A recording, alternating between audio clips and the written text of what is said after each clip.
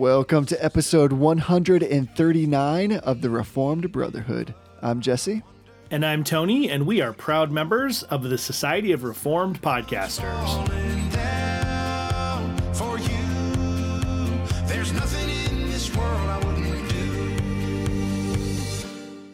Hey, brother. Hey, brother. How are you? I am well. How are you, my friend? I'm good. Can I just say you look great? Thanks. That's a little bit weird. That's a little strange, but I appreciate the compliment. Just little ego boost there. I'm just telling it like it is. Just trying to bring that encouraging love into your life. All right. Well, let's move on to some affirmations and denials then. Here's the great thing about our podcast. One of the many great things. We can take awkwardness and pack it into any small amount of time. It's true. That's very true.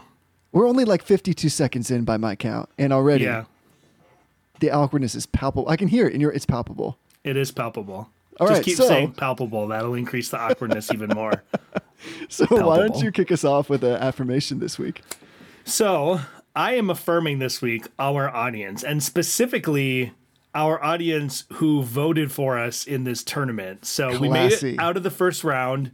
Yes. I'm assuming that by the time this episode airs, the next round will be over because there's 4 more to vote on this round, and we just started the 4th one, and I think he's doing 1 or 2 a day. So I released a special episode encouraging people to go vote last time. I'm going to try to do that again when I found out about it. But we are up against Presbycast this week. Presbycast is a great show, by the way. So one of the things I'm learning from this tournament is that there's all these great shows that I had never heard of. I haven't heard of Presbycast, but there's a lot of shows that I wasn't familiar with that are getting some publicity, which is cool. So we're up against Presbycast this week. If we get out of this episode or out of this bracket into the final 4, then we will be up against the dividing line, I'm predicting. So it should be interesting. I suppose this won't be the final 4. This will go from 16 to 8.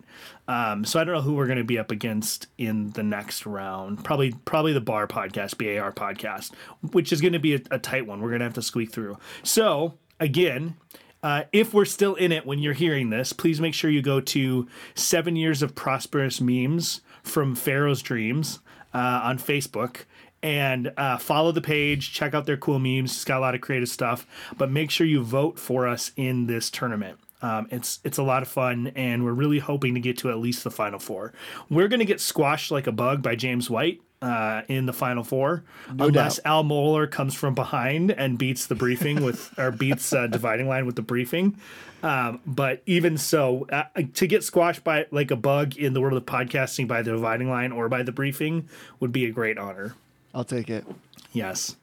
I'll take it. It's almost really funny to talk about this in these terms, like to have something where, because this is like a tournament style, bracket style, like March Madness kind of ranking of podcasts. And you're right. There's almost not a bad podcast in this entire group. Yeah.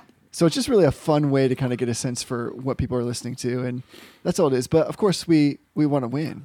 We do want to win. There's nothing on the line except a little bit of pride.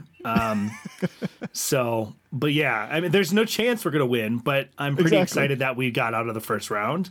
And I'm hopeful that we'll get out of this round as well. Yeah, me too. Get out there. So go vote. Rock the vote. Nice. Really What about classy. you? What are you affirming this week? Really classy. So this week, I want to affirm the public domain in 2 ways. So the first way is I love that, at least in this country, we have this I guess you call it a law, right? Where any kind of basically work of art that has been published for a length period of time, at some point becomes old enough where now it can be accessed without like the copyright. So it's usually free. And what I found is that is fantastic that you and I've talked about for some time is that there's just so many amazing works by these Reform writers, the Puritans, that now are in the public domain. So they're free for you to just download it. And in this day and age, that means generally that you're able to get them as a PDF or a Mobi or an EPUB file. Yeah. AKA Kindle style, if you're into that jam, and you should be because it's awesome. So here's what I want to affirm after that really long introduction.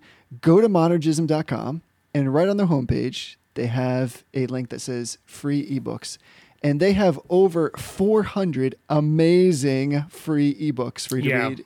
And so the affirmation is kind of, I guess, to cycle one of these bad boys just into your reading. They're free, so you can't go wrong. It's not like you have to take them out of the library and have a kind of a narrow, discrete period of time in which to read them, or that they're going to cost you any money. If you pick one up and you don't like it, totally free. Again, I can't really come back to that enough. Totally free. Yeah. Yeah. So here's just like some of the ones that are these are just kicking around, like just chilling out on the Monergism website, ready for you to bring right into your Kindle and into your bedroom. So, or any other room that you read in for that matter. Didn't mean to make it weird. So we've got Expository Thoughts on the Gospels by J.C. Ryle, Selected Sermons of George Whitefield by George Whitefield, Basics of the Reformed Faith by Kim Riddlebarger, or Attributes of God by A.W. Pink. Just amazing works. And I know somebody's going to say, well, listen, I'm down with this public domain stuff, but the reason it's public domain is because it's old, and because it's old, it means it's written in a style that's a little bit difficult to read. I say to everybody, who cares? In the sense that it's really sometimes good to try to read a little bit above your level. So again, pick one up and just kind of cycle it in. A lot of these are short enough too. They can almost make them devotional. Read a couple pages every day. So that's the first affirmation. And where I'm doubling this up, like double stack style McDonald's, is I want to at the same time affirm the side project that you and I have called Public Domain, same name, but with a K in it. To be extra reformed. Exactly. There's like a super amount of reform that we layered on there. And the reason why I'm affirming this is because you might be thinking, listen, I look at so much stuff with my eyes all day. I don't want to be bothered with doing some more reading. It would just be great if like the sweet dulcet tones of Tony and Jesse would read public domain books to me. If that is where you're at, and I know there's many of you that are thinking that, then this is a podcast for you. It's called The Public Domain, and it's where Tony and I just read these wonderful and amazing works. And so you can just drop them on in your car ride to work, or while you're in the shower, or any other place, again, that you want to listen to stuff. Yeah. What's really cool about not the public domain as in our podcast, but public domain works that ties into your whole it's old, it's in a bad style thing. The beauty of a public domain work is that if you are working from the original, then you can reproduce that original for whatever purpose you want for any reason without permission. So if you're one of those people that's sitting there going, oh man, I would love to read this, but all I can find is this weird facsimile copy on Google Books that's like a photograph somebody took on their phone in the Harvard Library, then go ahead and download that bad boy, transform it into a Word document and modernize the language, and then go to Amazon Self-Publishing and publish it as a book with you as the editor. So that takes a lot of time and energy. But our friend Nate Pickowitz, that's exactly what he does with a lot of the works he's doing with this American Puritan series that he's been working on, is he finds an original copy, which a lot of these original copies of these classic works are available on like archive.com or Google Books, where literally they've gone into like the archive stacks of these really historic libraries. They've taken digital photographs of these works. You can try to read them like that. They can be difficult because the language is weird. Sometimes the letters are written in a strange format. But you can literally just do that. Or you can do what we're doing. You can just read them out loud and publish them as a podcast. So there's all sorts of cool things you can do with public domain works that I just think is really awesome. You do have to be a little bit careful, though, because if you're republishing a version that is an edited version or a translated version of someone else doing this, then you're actually violating the copyright, because the copyright is on that person's editing work or translation work. So you do have to get back to the original. It's a little weird that Kim Riddlebarger is on that Monergism site. They must have got special permission or something, because he's definitely not dead, and that's usually the marker of the public domain, is if the author is dead. Yeah, well, that's why I recommend their site, because they've got just this wonderful omnibus of all this amazing material. So you can go out and find, I mean, I'm looking at it right now, Sovereignty of God, A.W. Pink, Morning and Evening, C.H. Spurgeon, and then, of course, one of your all-time favorite works in the history of the world, the 1689 London Baptist Confession of Faith. Yeah. That itself was a copy of something else, I think. Yeah. Do you mean? Pretty sure it was. I'm pretty sure it was. That's true. I mean, things that are improved have to come from some other thing, generally. Yeah, and sometimes you don't improve it. Sometimes you make it worse. Sometimes It's like when don't you look improve over it. your friend's shoulder on a test, you hardly ever get an exact replica. So if he has a perfect on the test, then you have, by definition, less than perfect. Well, that's true, and I don't want to extend this further than we need to, but of course I am, in the sense that, sometimes you want to use that friend's test as a reference and say, well, clearly there's some things they got right, but then of course I'm going to basically supplement that with improvement. So I think we're on the same page. I understand exactly what you're saying. Yeah. I mean, because sometimes you just don't know enough about the subject to produce your own material, and you have to copy someone else. So We could do this all day. This is we great. could. I could do this all day. This is Insert great. Captain America meme. Well, I'm guessing that's not your denial, but maybe I did just segue into your denial. I think it is now. No, so what I'm denying today, this is not really a serious topic, but it's also not a jokey topic, is I'm denying virtue signaling by Christians. And I want to just give one example. Now, I want to give a little bit of a disclaimer before I give this example, is if you are a Christian who's convicted about participating or having a subscription to Netflix as a result of what's going on with Georgia and the fetal heartbeat bill and all this stuff, that's up to you. That's your conviction. If you don't feel like you can participate with a company, enter into a contract with a company that is behaving the way they are, that is a totally fine thing for a Christian to do. What I get really, really sick of is people who stand on the corner and trumpet their boycotts about these kinds of things. And it's happening all over the place. Right now, it's mostly with Netflix, although I would anticipate we're going to start seeing it with Disney and some other companies. A lot of film companies are getting involved in politics, specifically around abortion because of this thing going on in Georgia. And what I find in the past, and I'm speaking out of my own history, I remember there was a point when I was probably, I don't know, like 21, maybe 22. And there was this announcement that Target was no longer going to allow the Salvation Army to ring bells outside of their locations.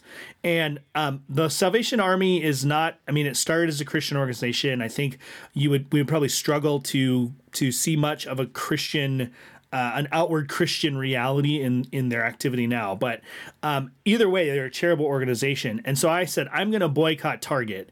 And that lasted until like 3 days later when I needed some laundry detergent and I didn't want to drive farther than the nearest Target.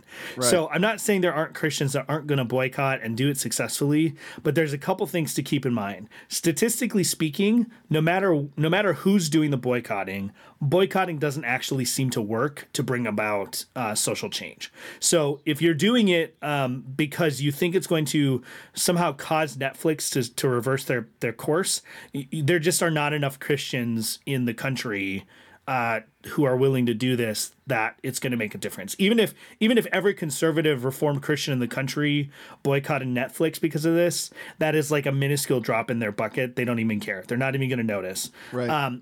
So for the most part, us trumpeting on the corner that, I'm going to cancel my Netflix subscription, or I'm not going to go to Disney World next year, or whatever it might be, really is just us kind of like signaling our virtue. It's the same thing, actually. Al Mohler on the briefing brought this up recently. It's the same exact thing that Netflix itself is doing, because Netflix hasn't actually done anything in terms of pressing on Georgia, except to say, if this starts, then we're going to press on Georgia. So they haven't put their money where their mouth is. They haven't actually canceled any productions. They haven't made any donations at this point to any legal funds or anything like that. They're just stating their virtue by signaling that this is what they're going to do. And my concern is that a lot of times Christians do that.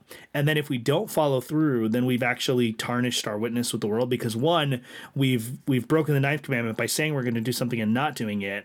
And then two, we've actually implicitly stated that actually our subscription to Netflix is more important than our position on abortion, because we said I can't in good conscience participate with this company that's doing something evil, and then we actually do. So like I said, if you are convicted of this, then that's fine. That's your decision.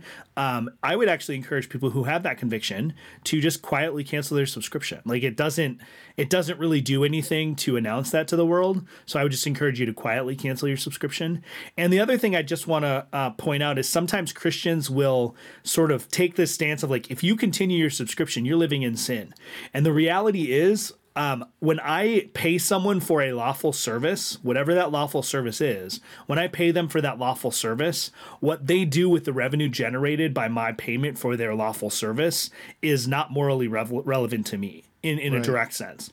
It may be that I can't support that company anymore. I can't partner with that company anymore, and that's fine.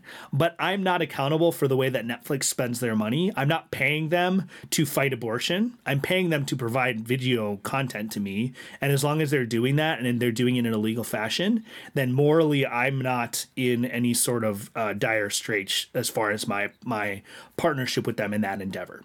Like I said, that doesn't mean there's not moral considerations. It doesn't mean that some people may not be convicted of that, but it's just something to keep in mind. That's a good point, because I think oftentimes we feel like we must be morally obliged in such a situation. Right. I think the default position is you're not, but I like that you left it open for that kind of conviction of conscience. If you are convicted of that, then it is sin for you not to participate in boycotting. But I almost think anybody who's worked for a large organization, or perhaps even a small one, knows that if somebody who's a customer, a previous customer, just stops using the service, the company has no idea in most cases why you stopped doing that. And in most cases, they're kind of like, well, fine, and it doesn't bother us. So I would even go one step further and say, cancel it quietly. And if you are canceling it for that reason, then send something to Netflix to let them know. That's not to say that's going to change their minds, but at least they will know. Yep. Because the companies are concerned about feedback. So you have to let them get a sense for why it is you're making the decision, because we may think we're sticking it to them, like we're making this profound statement, but really they have no idea. And they don't care. I mean, realistically, they don't care. I mean, I used to work for Best Buy, and yes, like there's a certain element, especially in a sales oriented environment, where keeping your customers happy is important. But there are lots of times that customers would call me and they would be upset with the service, and they would say, I'm never using you. I'm never purchasing a product from you again. And on more than one occasion, I said, that's fine. Someone else will purchase the product. Like it really doesn't bother us that much if you're not going to shop here anymore, because one person does not affect our bottom line in a significant sense. And that really is the case. But you're right. If you're going to cancel your service for this reason, and you're absolutely free to do so, and if your conscience is sensitive, then I would actually say you as an individual are obligated to. If your conscience is sensitive, you're always going to get an email or a survey from someone when you cancel their service now that says, why are you canceling their service? And you should tell them. It's not going to change anything, most likely, even if every Christian in the country canceled their service. Now, maybe if every evangelical who is politically identified as an evangelical did, then that would do something. But that's not going to happen.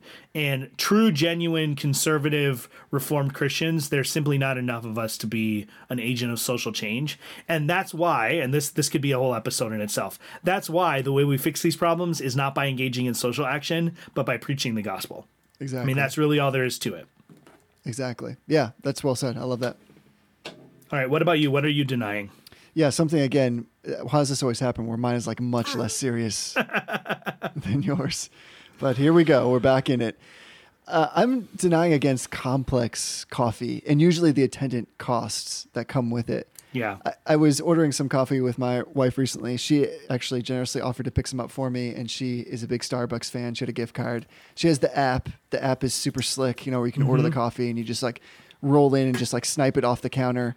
I love it. But we got into this conversation about where she was like, well, what do you want? And I was like, well, what is there? And that's apparently the wrong question to ask when it comes to Starbucks, because there's a million types of coffee. And then it got into like this list. It was almost, I thought at one point she was just making up stuff to see if I was paying attention to what she was saying.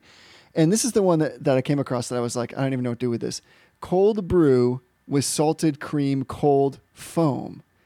So for me, I just find this like that the whole thing sounds so pretentious and overrated. And that's, I'm sure there are people out there that are like, come on, I love my cold foam and my salted cream.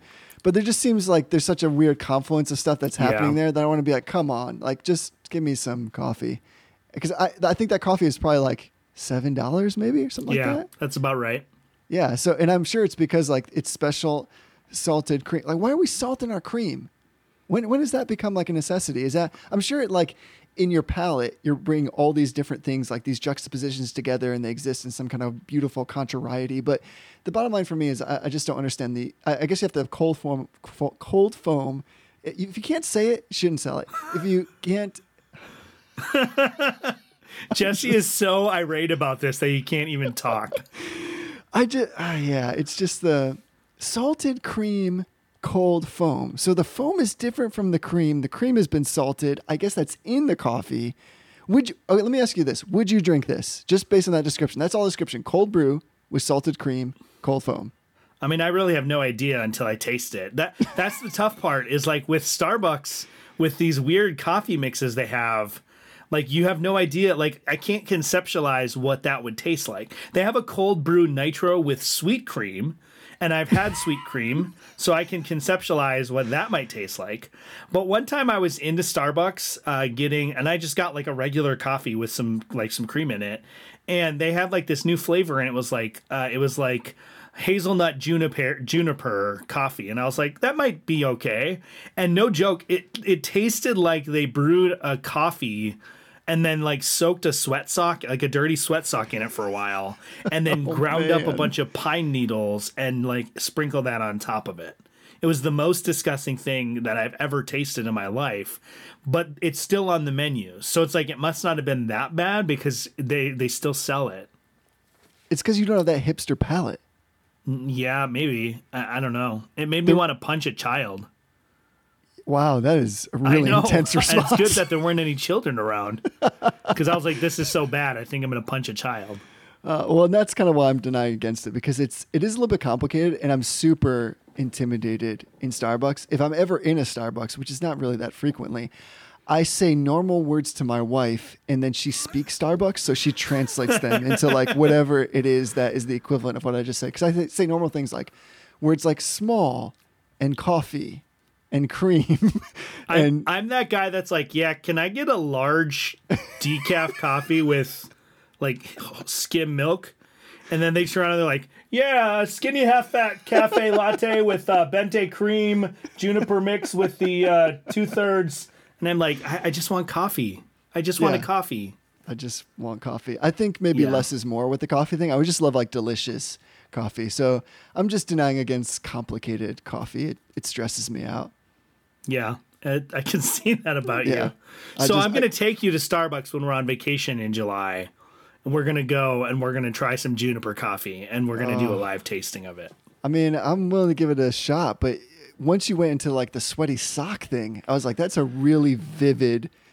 So here's the thing about that. That's a super vivid flavor profile. Why can I taste that? And yet I've never had a dirty sock in my mouth. Because you know what a dirty sock smells like. And like the majority of your taste is based on your smell. Right. No, I guess that's true. Yeah. They'll have some other stupid unknown flavor by then that we can try that neither of us ever had. So great. Incidentally, last year you and I rocked a little Dunkin' Donuts action. I'm down with Dunkin' Donuts because it's not quite as pretentious. Now they have their own stuff, but you can still kind of just roll in and be like, I like large coffees. You guys got any of that back there? And they're like, yeah, no problem. And they're like, not only that, I'll give you a giant coffee. They're like, it's not a Bente, it's not a Grande, right. It's an extra large. Yeah. Yes. Yeah. Give me something I could like wade in for a little bit, and they'll be like, yeah, we got that. No problem. Exactly. Yeah. So this is exciting because we're kind of finishing up this series. Actually, we are finishing up this series on the atonement. And we've had really some wonderful conversations. I really enjoyed us being able to spend some time going into these different types of theories and trying to, again, kind of turn this jewel of the atonement around, so to speak, so we can see it from all different angles and get a sense for, at least a small sense, for what it means that Christ died on the cross. And just kind of as a reminder for anybody that's jumping in or has gone through the entire ride with us, we spent so much time on this because for the Christian, the most fundamental of all commitments is the gospel of Jesus Christ, of course. Right. And the Apostle Paul spends so much time, especially in 1 Corinthians 15, saying that at the very heart of the gospel is the fact that Christ died for our sins according to the scriptures, according to the full counsel of God. And so while man's depravity establishes the need for salvation, that's pretty, I think, clear, and the Father's unconditional election forms the plan of salvation, the atonement of God, the Son, is what accomplishes that redemption in space and time. And so if we're really going to be fundamentally committed to the gospel, we really must be committed to an accurate, robust, and biblical understanding of the atonement. And I think that's really what we've tried to do through the course of these conversations, is get to some kind of center. And so we're ending with the penal substitution theory of atonement. And the reason I think, we didn't really talk about this, we just kind of threw it on the schedule, but the reason I think we've come to this as the final one, of which as part of our discussion, is because at least if I had to choose just one phrase to capture the significance of the nature of the atonement, I would say that the best summary phrase would be penal substitution. In other words, that is to say, like on the cross, Jesus received in himself the penalty for our sins as a substitute for us. So just to set, before we kind of just jump into that conversation, just to set that groundwork, I'm drawing from what I think is just a beautiful summary written by the Apostle Peter in chapter 2, where he says, 1 Peter 2, he says, he himself bore our sins in his body on the tree, that we might die to sin and live to righteousness. By his wounds you have been healed. So we've talked about so many things. We've talked about the healing theory, expiation theory, the governmental theory, satisfaction theory. But I think what we're driving at here, the center of gravity of the atonement, at least for me as I understand the scriptures, is that it means the cross is not merely just an example for us to show us how to live. It's certainly that, but not all of that. It's not merely a demonstration of God's love for humanity. It's that, but certainly much more. But most fundamentally, the cross is the innocent Son of God standing in the place of guilty sinners, bearing in his own person the full exercise of the righteous wrath of the Father against the sins of his people. And so that's why I think we're ending on penal substitution, because I think we both believe that it fits best. It best encapsulates, though there's many other things we've drawn from these different theories that have been helpful and perhaps encouraging, that penal substitution really is the coalescence of all of those, and it has the center that most comports with the biblical data. Yeah, I agree, and we've remarked all throughout this series that none of the other models are 100% wrong, right? But apart from the penal substitution model, they either fly off into some sort of universalism. Right, we talked about that at length last week, or they become kind of incoherent in themselves.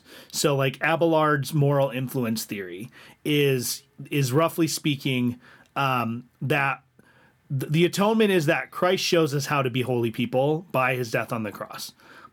But in what sense is a meaningless death on the cross a way to show people how to be holy if it doesn't actually do something to bring about the salvation of people? Yeah, exactly. So there's two poles where the penal substitution model limits the atonement or restricts the atonement in such a sense that it makes it not universal, and then it gives meaning to these subjective atonement models where otherwise the meaning just doesn't cohere. It doesn't make any sense.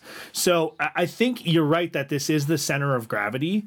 And you know what I've found is when I talk to newer Christians, or if I think back to when I was just a baby Christian and didn't know much about theology, this when you are asked, or when you hear the language of Christ died for me, this is just sort of like the instinctive way that your brain goes, is that once you understand the whole gospel, that we deserve sin, we deserve penalty for our sin, or that we are at odds with God because of our sin, because he's righteous and we're not, and Jesus did something to make it so that we could be united with God.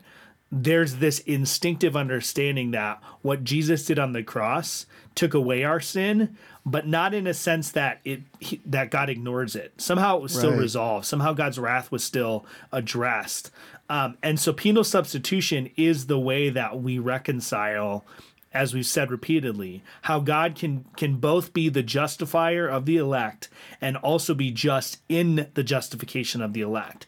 And the answer is that the penalty due for sin is not remitted.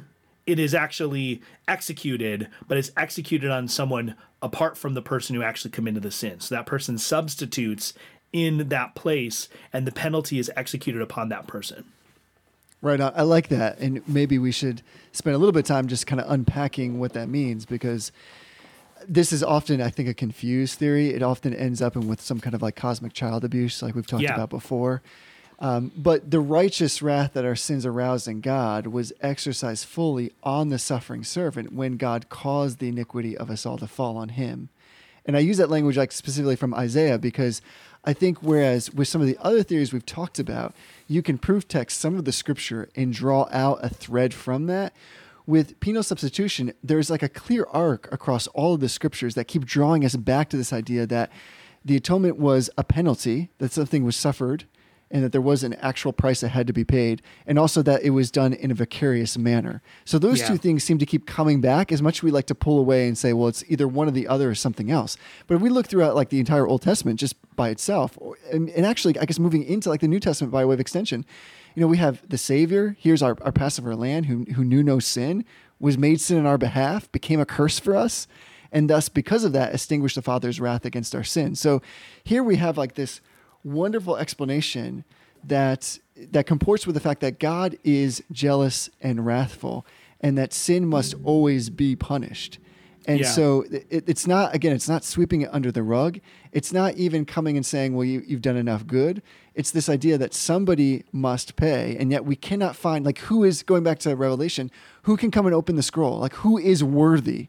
We need somebody who is worthy in and of himself to live a life on my behalf, and in so doing, not only be under the law, but then also suffer the actual price because of the sin that was committed. And only in penal substitution we have the unification of all those things, plus I would say almost everything else that we've talked about that is biblical. So I think that we just always end up here, and you're right to say that there's an instinct to want to come to this place, and I think that instinct is the biblical instinct, that anybody who has read the Bible thoroughly and thoughtfully is going to find that the verses themselves, and even between the verses, keep drawing us back to this idea that there was something that had to be made right, and that in doing so, justice requires punishment. Like, is there any kind of justice that doesn't require punishment? So, like, for us to say, we want to live in a just world, and we trust that God is just and will someday make all things right. Well, in some sense, he has already made all things right by his justice on the cross. Yep. Yeah, so I want to read a little bit out of Mike Horton's Pilgrim Theology, which is sort of it's sort of an abridgment of his Christian Faith full-size systematic. It's sort of simplified down a little bit for a different audience. And he writes here, he says, it is impossible to understand the New Testament terms anti and hyper as intending anything other than substitution. Christ in the place of sinners, the guiltless for the guilty, the righteous for the unrighteous. For our sake, God made him who knew, or to be sin who knew no sin, so that in him we might become the righteousness of God.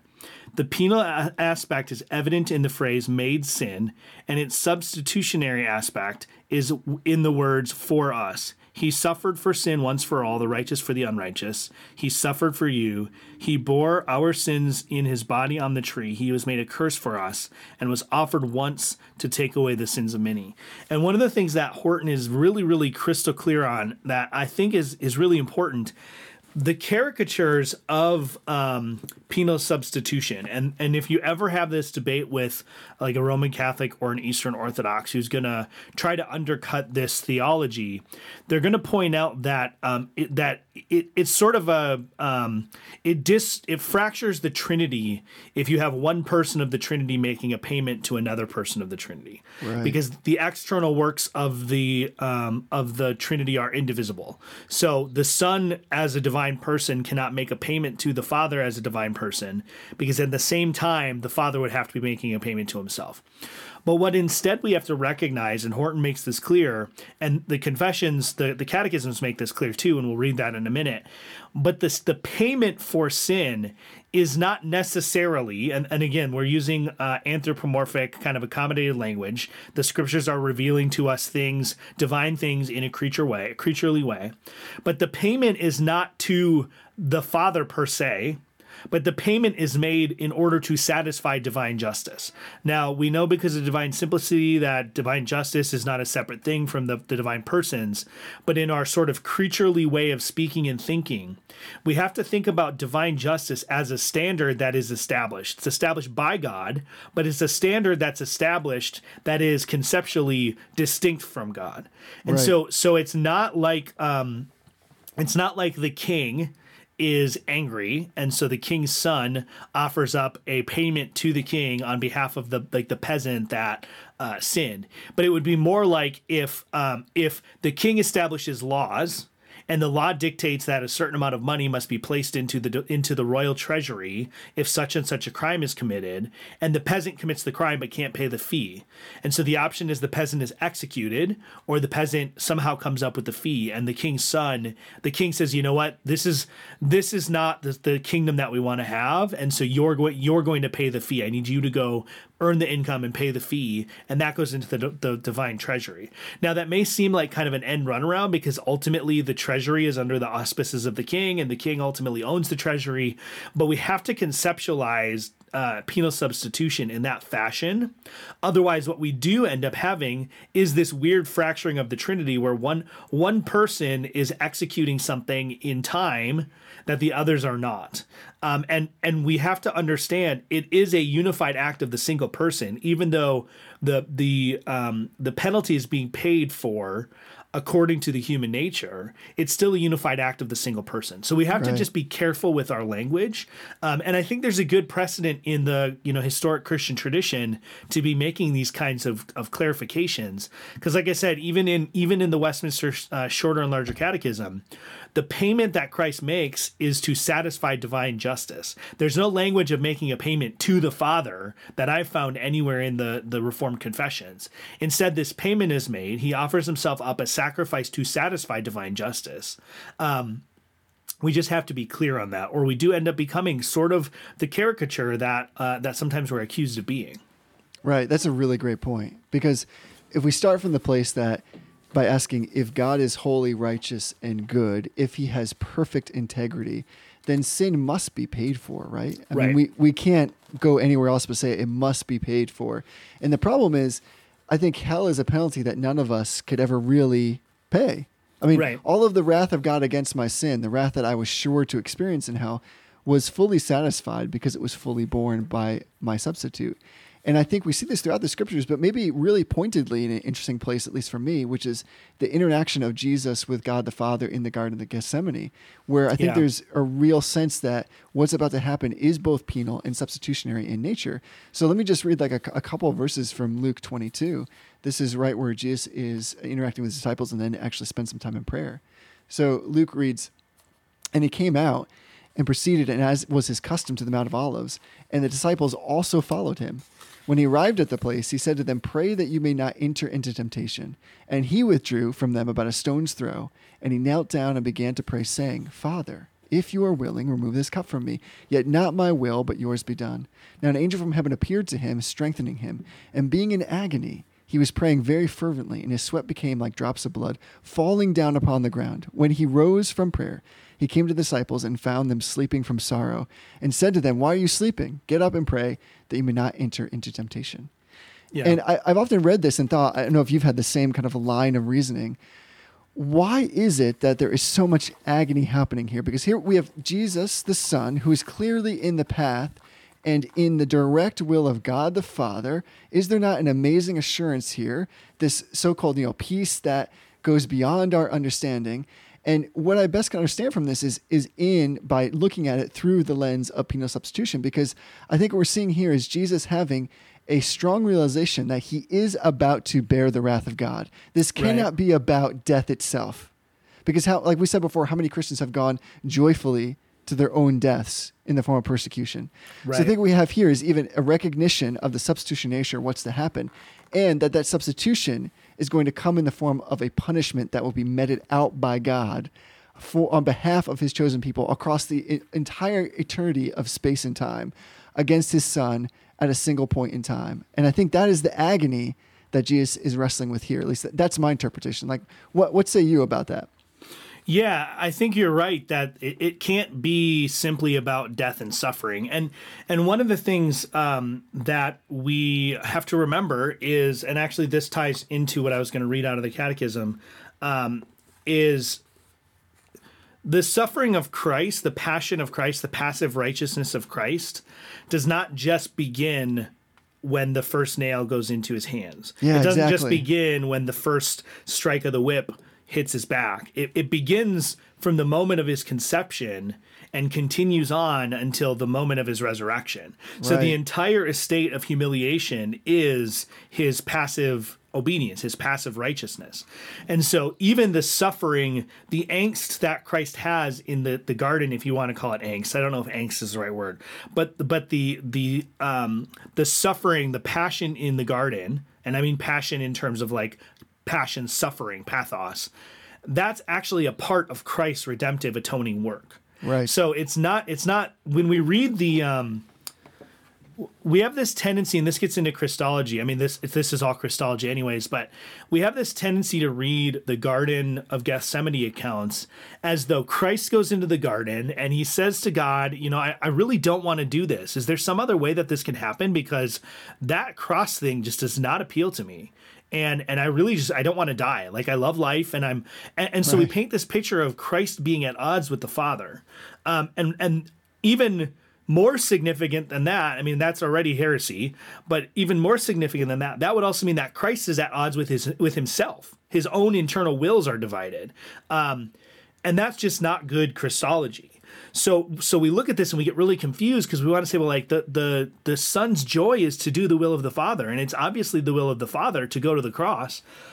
So what's going on here? Well, what's going on here is that Christ is beginning to experience the existential sorrow and sadness and curse of God even before going to the cross. Right. So he's going into the garden. He's looking forward proleptically. He's anticipating the physical suffering of the cross, but he's anticipating the spiritual suffering of the cross. And he's asking, just like a sinner asks God to take away our spiritual sorrow, he begins to ask God to take that away from him. And that action of almost repentance, it's contrition, it's this angst and anxiety and desolation for his sin that culminates in the cry of dereliction on the cross. Right. So we shouldn't see this as like Christ is asking for, I mean, he does say, and he is asking if there's any other way for this to occur, then please let it happen. But not because he doesn't want to go to the cross, but because he's beginning to play out or act out, not in a sense that it's fake, but the suffering of the cross begins in the Garden of Gethsemane. Yes. It's not that it starts at the moment of the crucifixion, but the suffering of the cross is a lifelong event for Jesus. It's a lifelong reality, and it begins to culminate as he starts this prayer. So we just have to really remember that his priestly service, and this. So I'm going to read a couple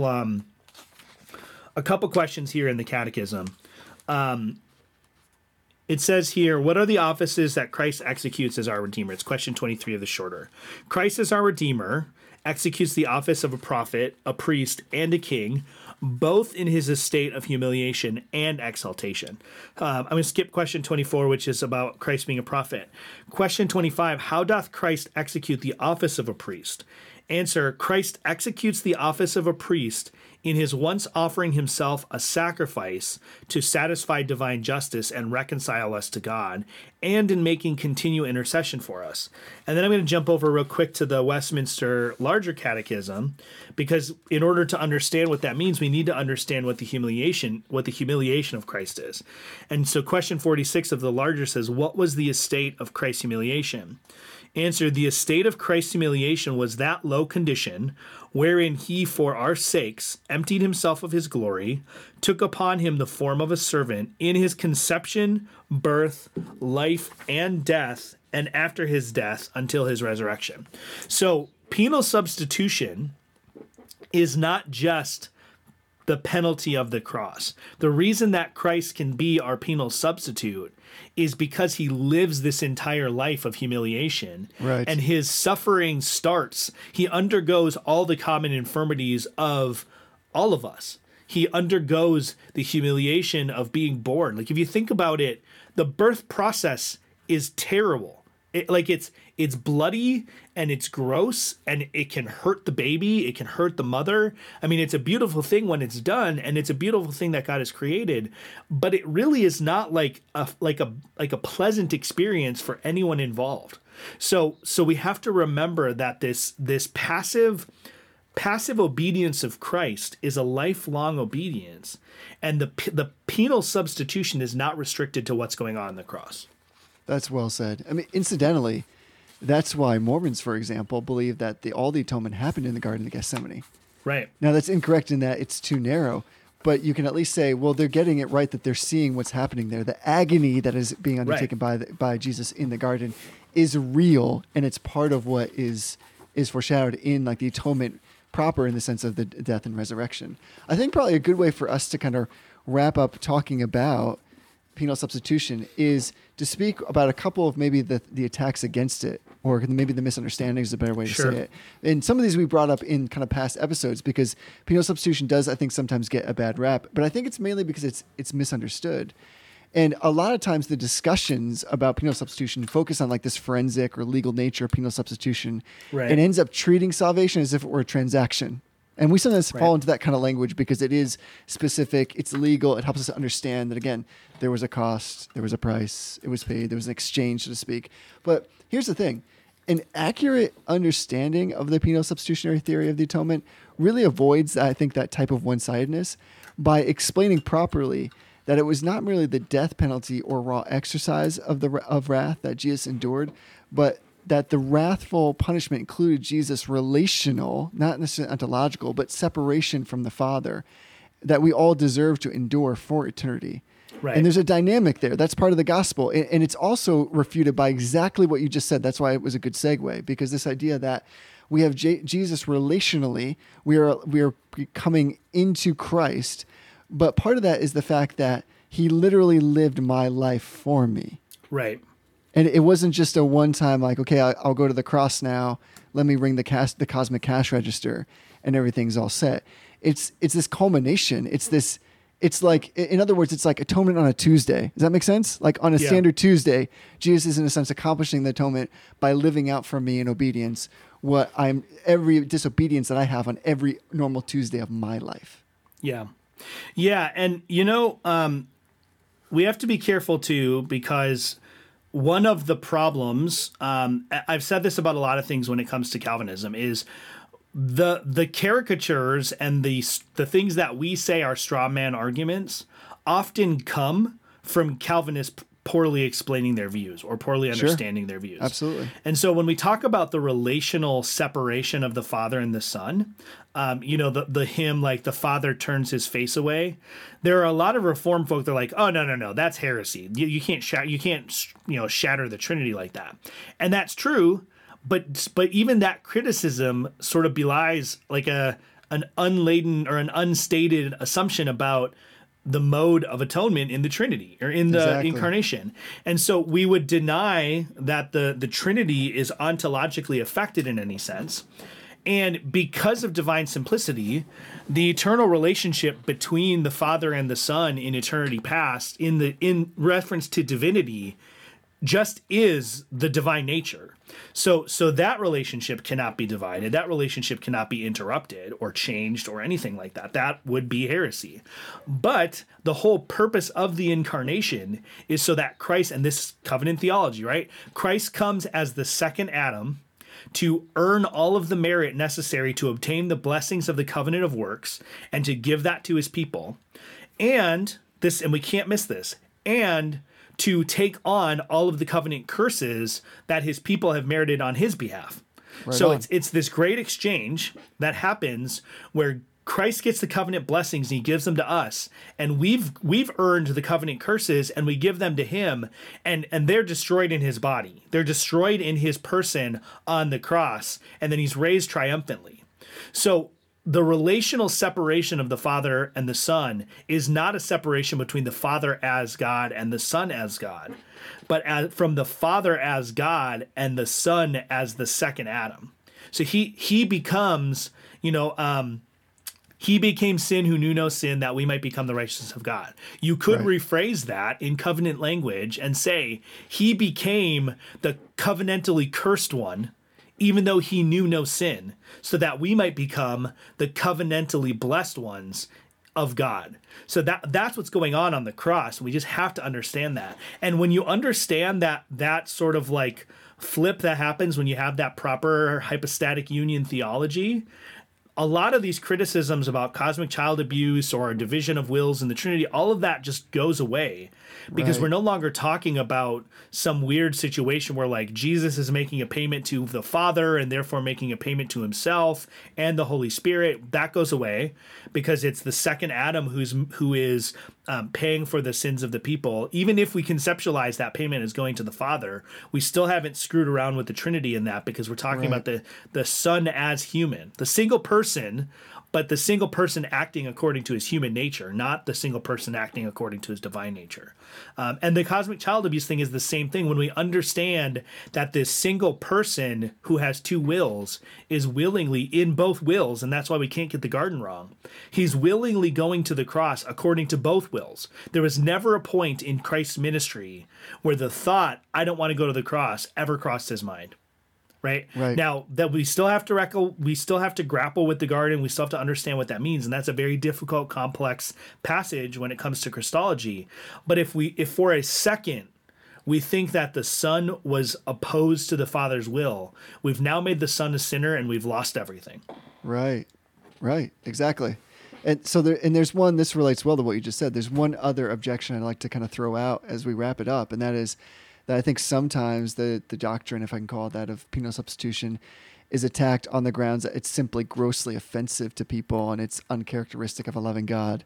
Yeah. And I would submit that penal substitution is actually the means to God's love for man. Right. And if we fail to understand the implications of Jesus Christ sent by the Father to become our sin-bearing substitute, we actually really don't understand divine love at all. That's what John 3:16 is. Like, for God so loved the world that he gave. It is this giving. That is the means to God's love, is the substitution of payment through Jesus Christ, who vicariously died for us.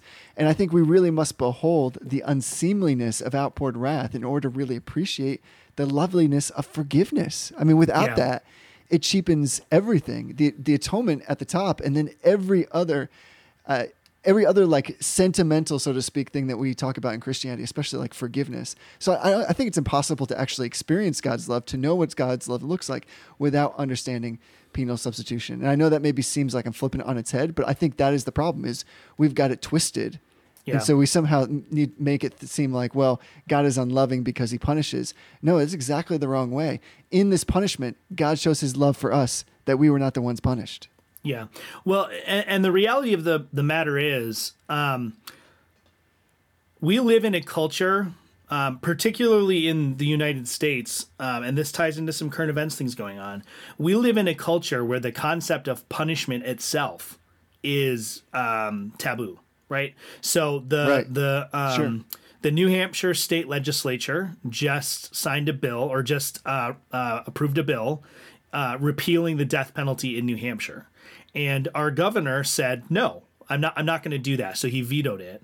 And the New Hampshire, and I think this might be the first time in New Hampshire state history, the legislature overrode the veto. Right. So we live in a society where in New Hampshire, you can literally commit any crime. You can do any heinous thing, and the state of New Hampshire will not put you to death. And the philosophical reason behind this is it's not because, well, our justice system isn't good enough to prove the crime, right? That wasn't part of the argument. It is, you can't rehabilitate someone by putting them to death. Well, the point is, we've moved from a culture that punishes wrongdoing and has become a culture that believes that people are basically good. And so we don't want to punish them. We want to rehabilitate them. We want to help them become that good person that they basically are. So the idea of penal substitution as this grotesque relic of the past is more about sort of postmodern concepts of retribution versus rehabilitation than it is about any sort of biblical argument. And it's no surprise that you find those kinds of arguments largely coming from liberal quarters. And here's the reality.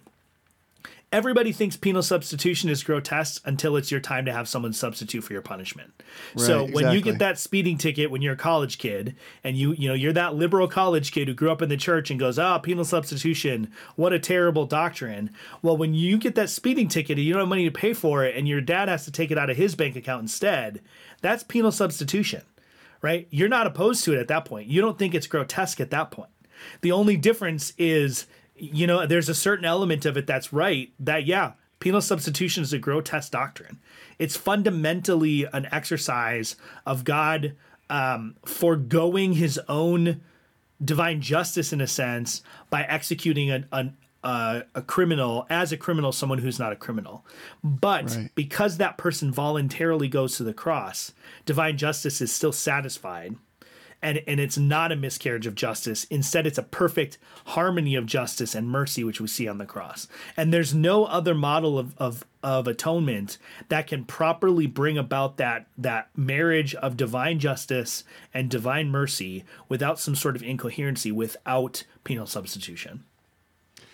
And rehabilitation, at least strictly speaking from the human sensibility, is a goal without a finish line. It's just impossible to get to. And part of that is because when we're talking about it spiritually, sin is so deeply entrenched in every part of who we are. It's not absolutely corrupting, but it corrupts in the sense that it is prolific and ubiquitous everywhere. That actually what we need is not rehabilitation. We need regeneration. And so that's what Christ gives us through his life and death and resurrection in the atonement, as best exemplified in the penal substitution theory. Yeah. It may actually be something that the theological world needs to look at. But I wonder if maybe we need to rethink the title of this theory, because, I've been preparing for this, I've been reading a lot of passages, that this doctrine comes out of, and I'm reading Galatians 2:20, which is kind of a classic passage for this. And it says, for if I rebuild what I tore down, I prove myself to be a transgressor. And he says, for through the law, I died to the law so that I might live to God. I have been crucified with Christ. It is no longer I who live, but Christ who lives in me. And the life I now live in the flesh, I live by faith in the Son of God who loved me and gave himself for me. I do not nullify the grace of God, for if righteousness were through the law, then Christ died for no purpose. And what I think sometimes we miss, and this is one of those weaknesses of language, but also just we're so polemic in our Reformed modern context that sometimes we're so concerned with fighting against the opposition that we forget to have our own positive, constructive theology. Right. And if you read this passage, I have been crucified with Christ. Great. Christ was crucified. I was crucified with Christ because he substituted for me. Great. But it is no longer I who live, but Christ lives in me. So it's not just that Christ is the substitute for my penalty, as we are quick to say, but as you said, Christ is also the substitute for my life itself. So that double imputation is important, but it's not just the penalty. It's not just, and that's, there's so many theologies of salvation that get imputation wrong by failing to understand double imputation. And this is just a part of it. So I wonder sometimes if maybe we need to find a better, more robust way to label this theology, because the name penal substitution does really make it sound like the substitution for penalty is really the only element of the atonement that matters. And that just simply isn't what Reformed theology is taught historically, and it isn't what the scriptures teach. So just some musing. Maybe if you're one of our listeners and you want to come up with a really great new name, we'll do our best to make it stick, but I don't think it's going to happen. But we'll try. No, timestamp it right here and now that we're ushering in this new era of reclaiming that title. I think I'm going to throw this out there. I think we should call it normal everyday Tuesday theory of the atonement. Tuesday atonement theory. Yeah, which just says, because think about it this way, it's that dramatic and that nuanced that I feel like what we're basically saying is when Jesus ate bread, even him eating bread, he did it in such a perfect way and sinless way. That's the way that I should consume bread, and yet don't even do it. And so even something as small as that, he's redeeming the whole thing. It's brilliant. Yeah, how good God is. It's brilliant. He did it without craving more than was necessary. Yes, he did it with perfect thankfulness to the Lord and perfect enjoyment of God's good blessing. He did it in a sense that loved the Lord with his whole heart, soul, mind, and taste buds. And we miss that. And so I think that's a really important element. And this is the kicker, right? The penal substitution theory in Reformed theology, in the Reformed confessional tradition, is embedded in the priesthood of Christ. Right. And what is the purpose of the priesthood? It's not to rule and defend us. That's the kingship. It's not to demonstrate to us God's love or to reveal God's love to us. That's the prophethood. The priesthood is Christ acting in our place on our behalf and representing us to God just as he represents God to us. So that substitutionary element can't just be substituting for the penalty, but it does have to be a substitution for the whole life lived. And the Reformed tradition, as far as I can tell, is really the only tradition that properly and really in a robust sense, in terms of that covenant servant, that covenant exchange that happens, really genuinely represents this in a robust biblical sense.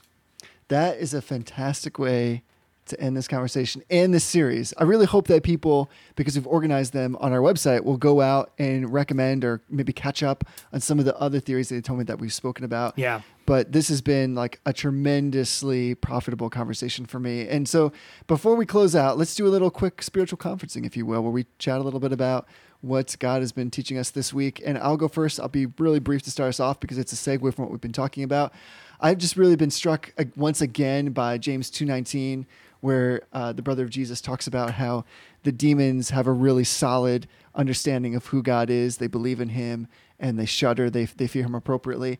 And all that to say, kind of on the heels of what we've been talking about, I was just convicted, like, I don't want any demon out there, as best as I can help it, to have a better theology than me. So that's why I want to continue to participate in these conversations. So I was really just convicted, like, this is in some ways incumbent upon us by the power of the Holy Spirit to continue to refine, to grow closer to God, to go deeper into what it means to be in Christ, to be raised with Christ. And I think I often forget that, like, man, I mean, the demons know what's up. They understand it very clearly. And it's just a shame that we don't want to invest time into really trying to get that kind of really robust understanding that you just spoke about. So that's really what I've been thinking about this week. How about you? Yeah, I've been really convicted this week, and it's funny because some people tell me that they think I'm a really disciplined person, but I felt like I haven't been a very disciplined person lately. So I've been convicted, this week that I just really need to be more disciplined in my eating. Like, I eat a lot of junk food, in the amount of time that I devote to reading. I'm in these seminary courses and I'm not making progress as fast as I'd like, but that probably is more related to me not being disciplined and buckling down than it is to any other sort of external constraints. So I've just been really convicted that, like, the life of a Christian is a life of discipline. Right on. Denying yourself is not just a matter of like, oh, I'm not going to commit sins. Right? Like, sometimes we think of like denying yourself, like we talk about like in high school when you're in like youth group. Well, denying yourself is not having sex before marriage. That's not denying yourself. Like, self-denial goes above the bar of like, just don't sin. Like, there are things that we're called to do as Christians that involve at times forgoing the lawful pleasures that the world can provide for us. Right. So I've just been convicted that I need to be more diligent in my pursuits in general, because I've been frustrated that there are some things I want to accomplish that I haven't been able to accomplish.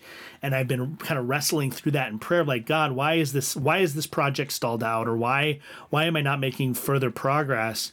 And it's not like there was some booming voice from the ceiling or some whisper outside in the storm, but it was really clear to me that God was kind of impressing on me, well, you're the one that's throttling your seminary courses, right? You're the one that wants to watch 2 episodes of TV every night instead of doing a lecture. So I've just been convicted that, like, I need to buckle down. I need to get more disciplined. And I really need to, like, think about the choices that I make in a more robust, full sense. I think you're bringing up something that I think everybody's experienced at some point or the other. And at least for me, my pattern has often been intense periods of discipline, and then I get burned out or exhausted, and then I fall away into like all these other patterns that I wish I didn't. And what I've realized through time is that, one, in Jesus Christ, talk about the amazing example we've just been speaking about. I just straight. So here's the thing: He is my Savior, and I love Him. There are also times where I just straight up admire Jesus because He's brilliant and He's super disciplined. Yep. But the difference is, you can read a million self-help books, and they exist, about how to get more things done, how to have better list taking, how to take better notes, how to get more done with your hours, how to like get 40 hours worth of work done in 3 hours a week. And all those things have some merit to them, except that they will inevitably burn you out because they are divorced from the Holy Spirit. Yep. So I think I love what you're talking about, because it's not just about, hey, work harder. It's about, hey, lean in closer to Jesus Christ, draw your power from the Holy Spirit, be connected spiritually to the life of God. And in so doing, I think we will always have disciplined lives because we cannot help but have them otherwise. But that's the only way we're really going to get them, with any kind of continuity and any kind of sustainability. Otherwise, we're just going to end up going in this pattern where we're like, oh, I'm really disciplined and now I'm super exhausted and I don't want to do that anymore. And then we're going to feel bad and feel guilty. Like, I really should be getting more things done. And then, oh my goodness, I'm going to be super disciplined again in my own strength and then fall away. So I've fallen into that so many times, and I appreciate you bringing that up because I have to imagine other people are with us in that. Yeah. Well, that should wrap up this evening's conversation. So we appreciate all of our listeners so much, and we want to ask you to do us a big favor. Jesse mentioned at the top of the show, go check out the Public Domain. You can find it at domain.reformbrotherhood.com. It's got its own sort of website. We have a pretty sweet logo that Paul Cox from RefTunes created for us.